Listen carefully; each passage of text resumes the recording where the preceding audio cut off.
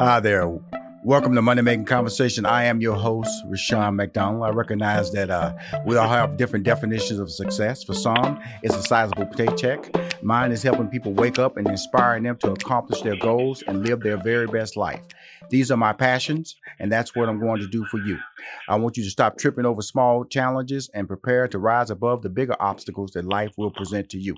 The Money Making Conversation interviews provide relatable information to the listener about career and financial planning, entrepreneurship, motivation, leadership, overcoming the odds, and how to live a balanced life.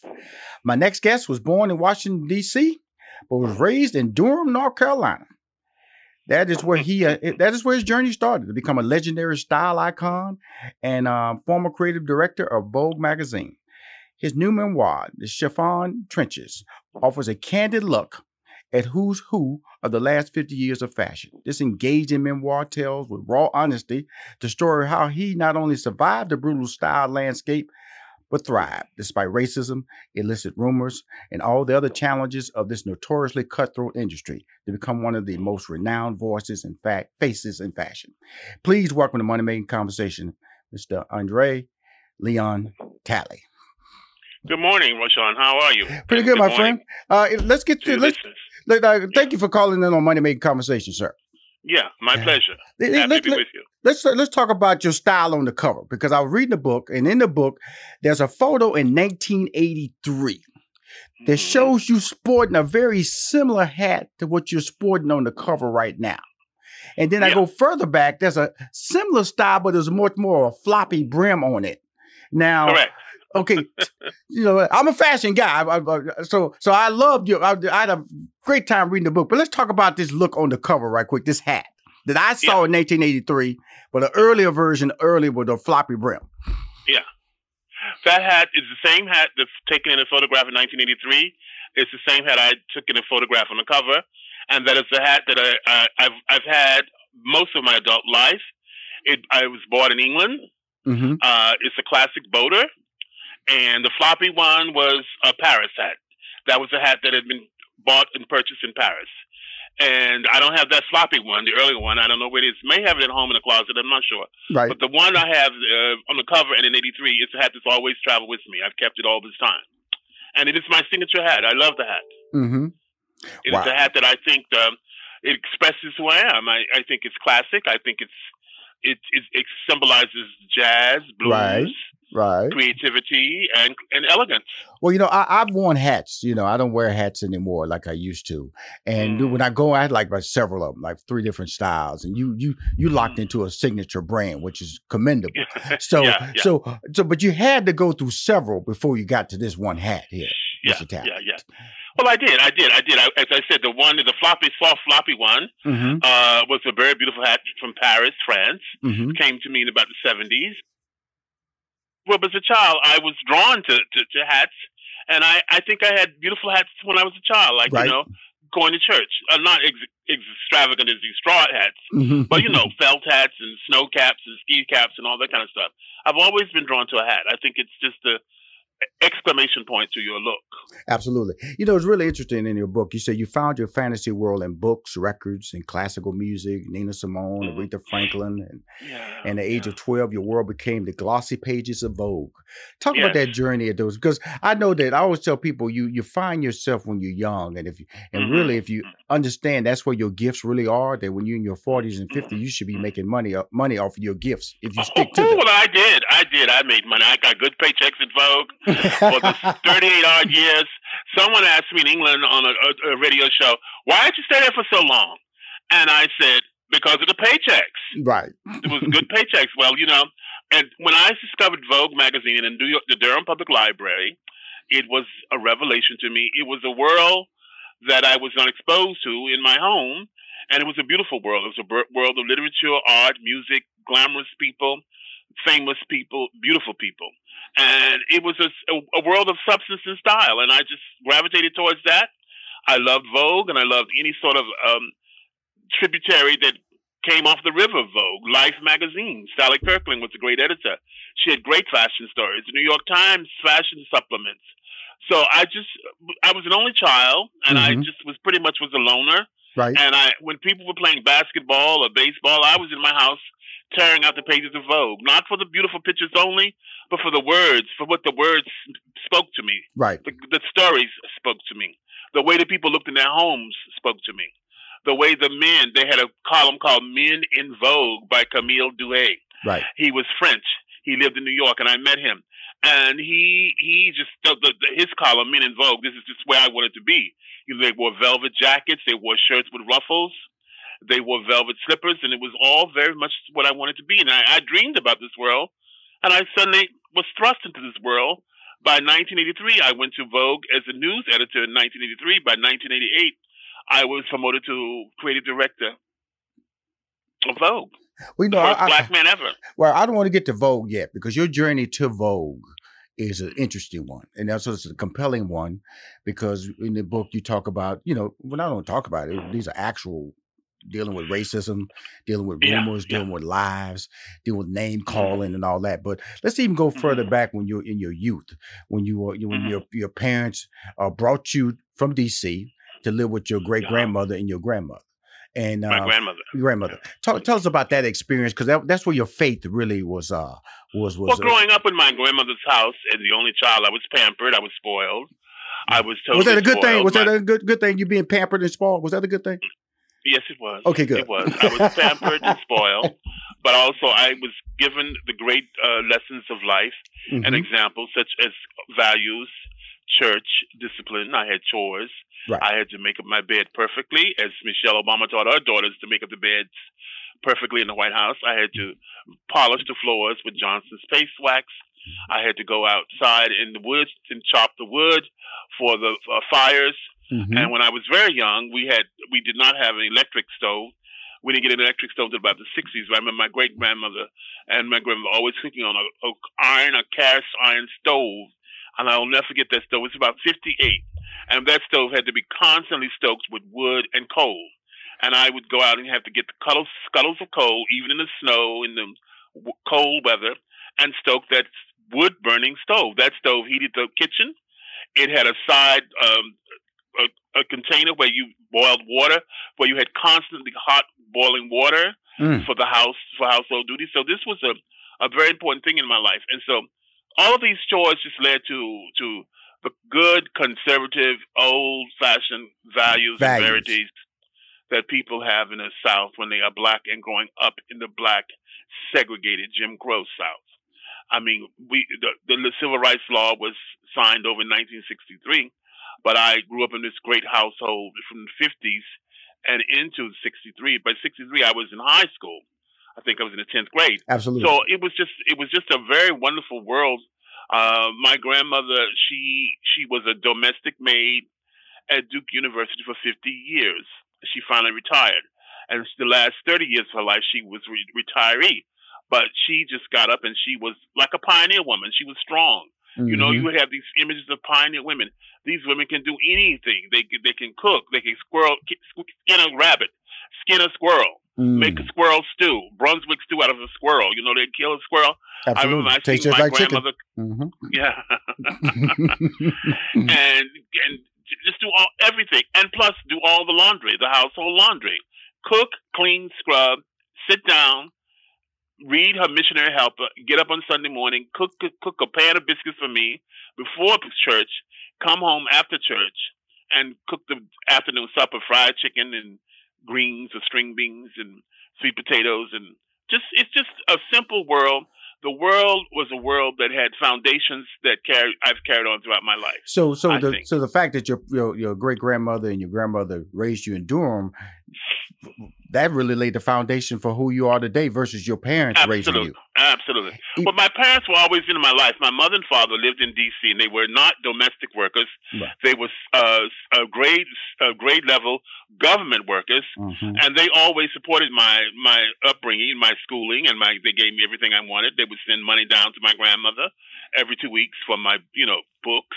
I had wonderful clothes. I had the first set of World Book encyclopedias on my street. I was very proud of that. Record player. Throw it all out there. Come on, Andre. Throw it out. Your daddy was doing it. Your daddy was laying it out for you. Typewriters, record players, Mm-hmm. supplement allowance, so I could then stop going to the library to read Vogue.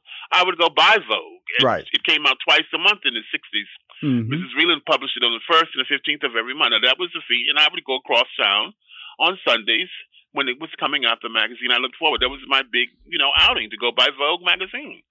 So I think I had a privileged upbringing, although I was in a very restrained space in the world of blackness in Right. the segregated South. But in that whole process, the creative process, that's all that just keeps. You were allowed to be you. Am I saying that Yes. right? Yeah, you said it perfectly. Mm-hmm. I was allowed to be me. My grandmother did not. As long as I did the right thing, I could just do anything. My grandmother gave me free reign, and I sat back, and I had a room of my own, and I read Vogue, and I listened to Laura Nyro, Nina Simone, Mozart, Beethoven, Mahalia Jackson. I listened to my records. I had my own world, and books were my friends. I had some friends, but books were my friends, and Vogue was my friend. I mean, I lived for Vogue magazine.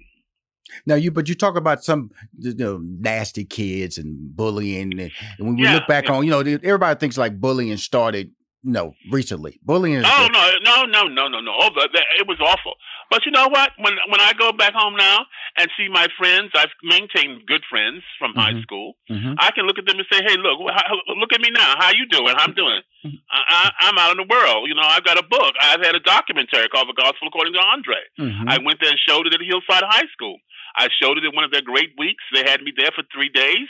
We showed the film. We had events around it. The mayor gave me the seat to the kitty and a proclamation, et cetera, et cetera.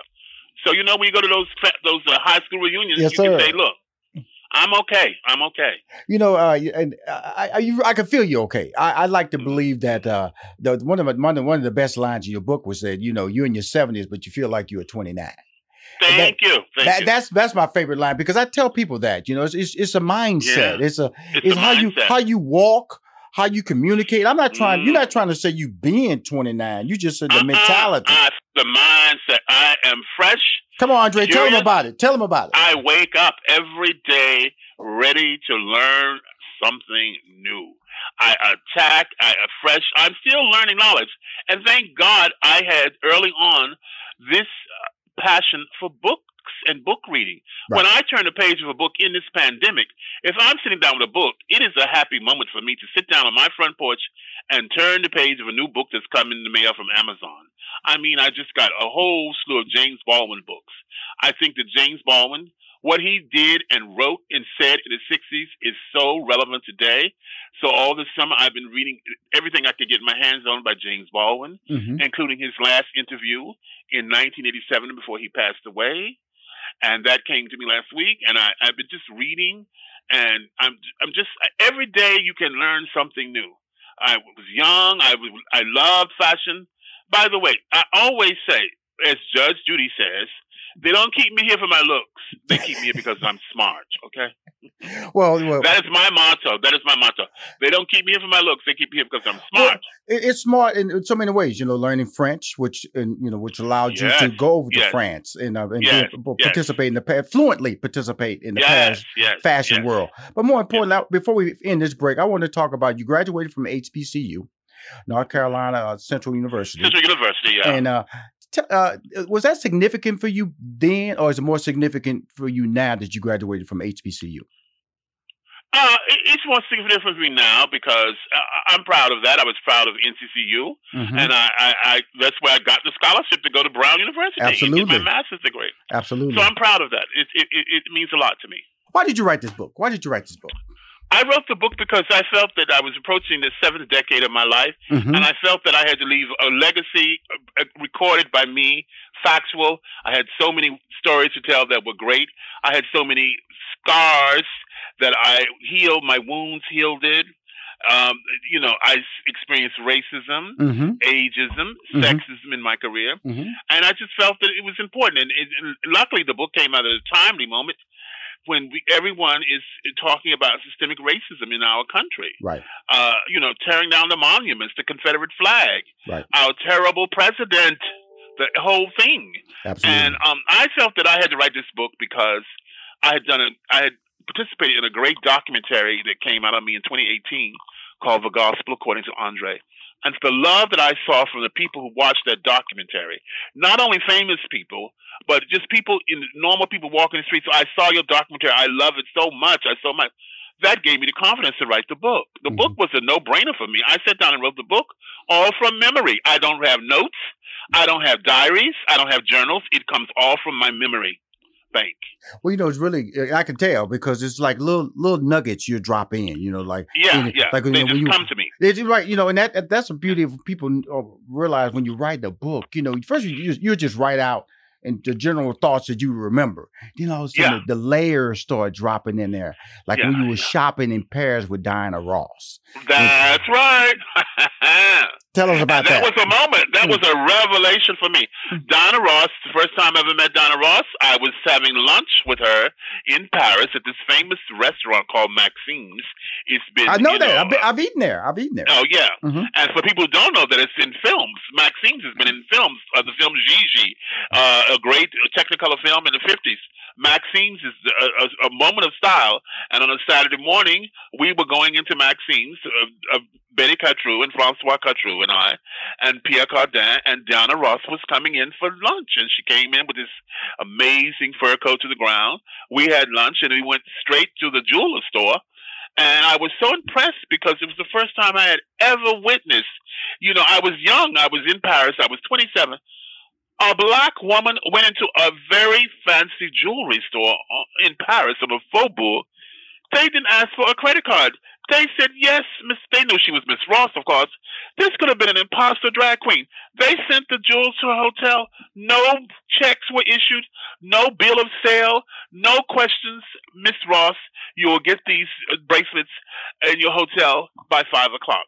And, of course, she asked what the prices were. And then she turned and she said, would you like a little present? And I said, oh, no, thank you. No, thank you. No, you said no. Come on, Andre. You said no. Well, you weren't allowed to take gifts. My company wasn't allowed me to take gifts from someone.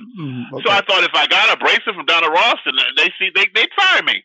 So it was ethically incorrect for me to take the bracelet. But I was so impressed that a woman of color could go into Paris, walk into a store, no matter, and just be respected the way Donna Ross was. They didn't say, oh, may we see your credit cards, or may we see your identity? May we see your passport? Could we call your bank? It was a Saturday afternoon. They recognized her and they said, Miss Ross, these will be delivered to you this evening for you to wear we were going out that night for dinner. And they were delivered and she came to dinner in these bracelets. I tell you, I'm talking to Andre Leon Talley, the book, The Chiffon Trenches. Andre, I like to believe that it all kind of started for you in 1974 at the Metropolitan Museum of Art Institute, and a fantastic lady who took you under the wing. I want to say her name right, Diane Vreeland. Diane Vreeland. I know I had to get that name right because this young lady, she's the juice for you, man. She's the juice. She was the empress, the oracle. She was the mountaintop. She was the most important fashion woman of her time. She was the fashion editor of Vogue from 61 to 71. She'd been at Harper's Bazaar for 28 years as the only senior fashion editor.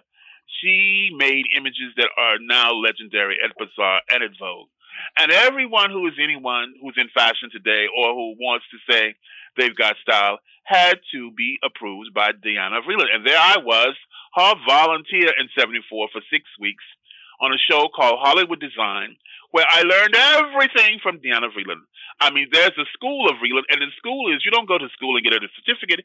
You just be in her presence and you learn by listening. I learned from her by listening, the way she described clothes, the way she described the linings. She gave as much focus to the lining of a dress as she did to the outside of a dress. Right. Her shoes were polished with the soles of her shoes. Not the uppers. Her soles were polished with rhinoceros horn. I don't know why, but her soles of her shoes were polished like the uppers. Her $5 bills, they didn't have Uber cars and limos at the curb.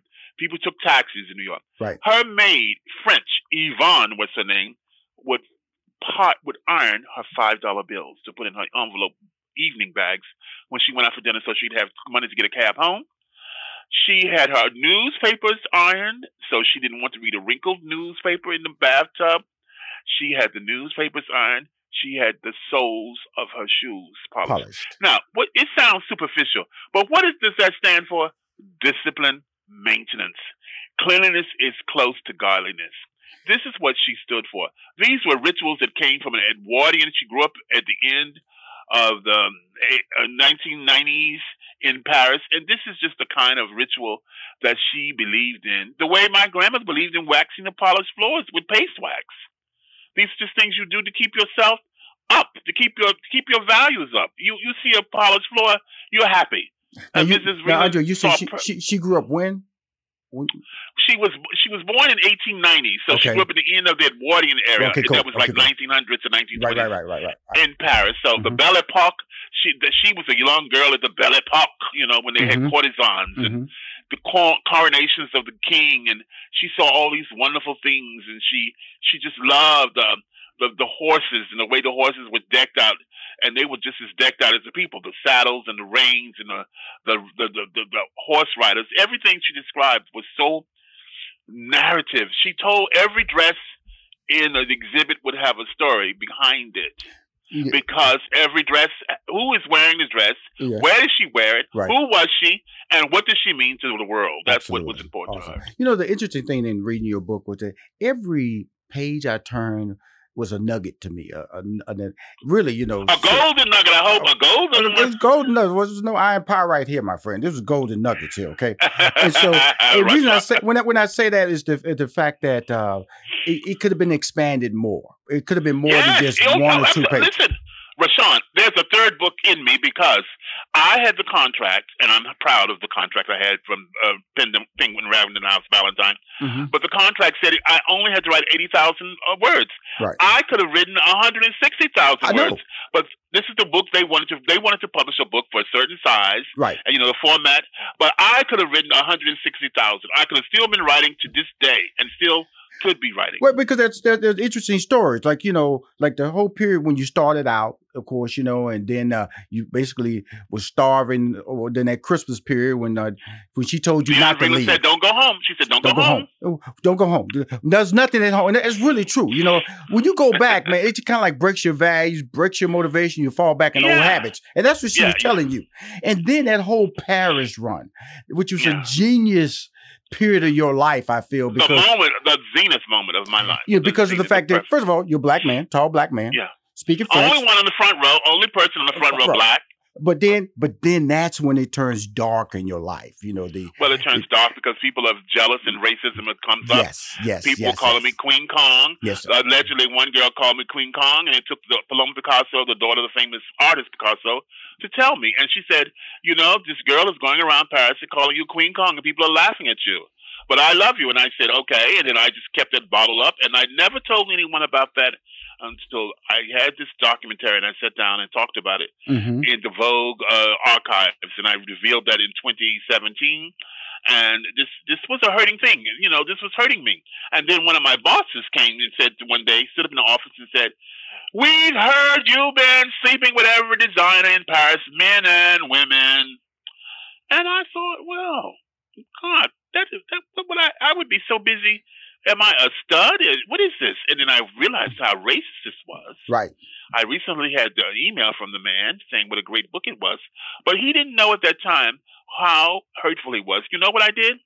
I went off, and weeks later, I resigned. I quit Women's Wear Daily, and the doors opened, and I wouldn't have gotten to Vogue had I stayed in Women's Wear Daily in the position that I was in, because I thought this door is going to close.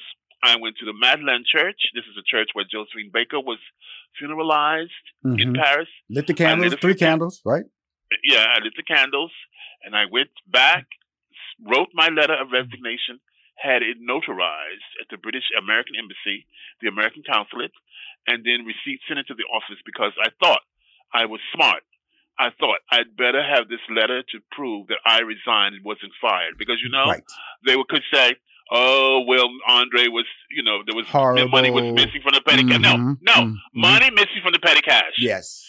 And they were already accusing me of stealing sketches from Yves Saint Laurent and passing them off as Givenchy. Based on your relationship with Givenchy, right?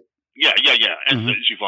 Say Givenchy. Okay, good. I'm sorry about that, sir. Givenchy. You go get me right, Andre. You go get me right now. You know, it's your world now. Keep me rolling right, my friend. I read a great book, but I know I was gonna throw out one name bad. You gonna correct me on. Tell your wife I said it. I told you I say Givenchy. Oh my goodness! You know when you say, I love it. You know when you're tired, you got to say the names right. You can't go say, like the girls say Versace. Yes. Versace for Versace. Yes. It's Versace, not Versace. Oh my goodness, I love it. It's one part of the book I love that I want to talk about. Your experience when you went to for 1 year only. Ebony.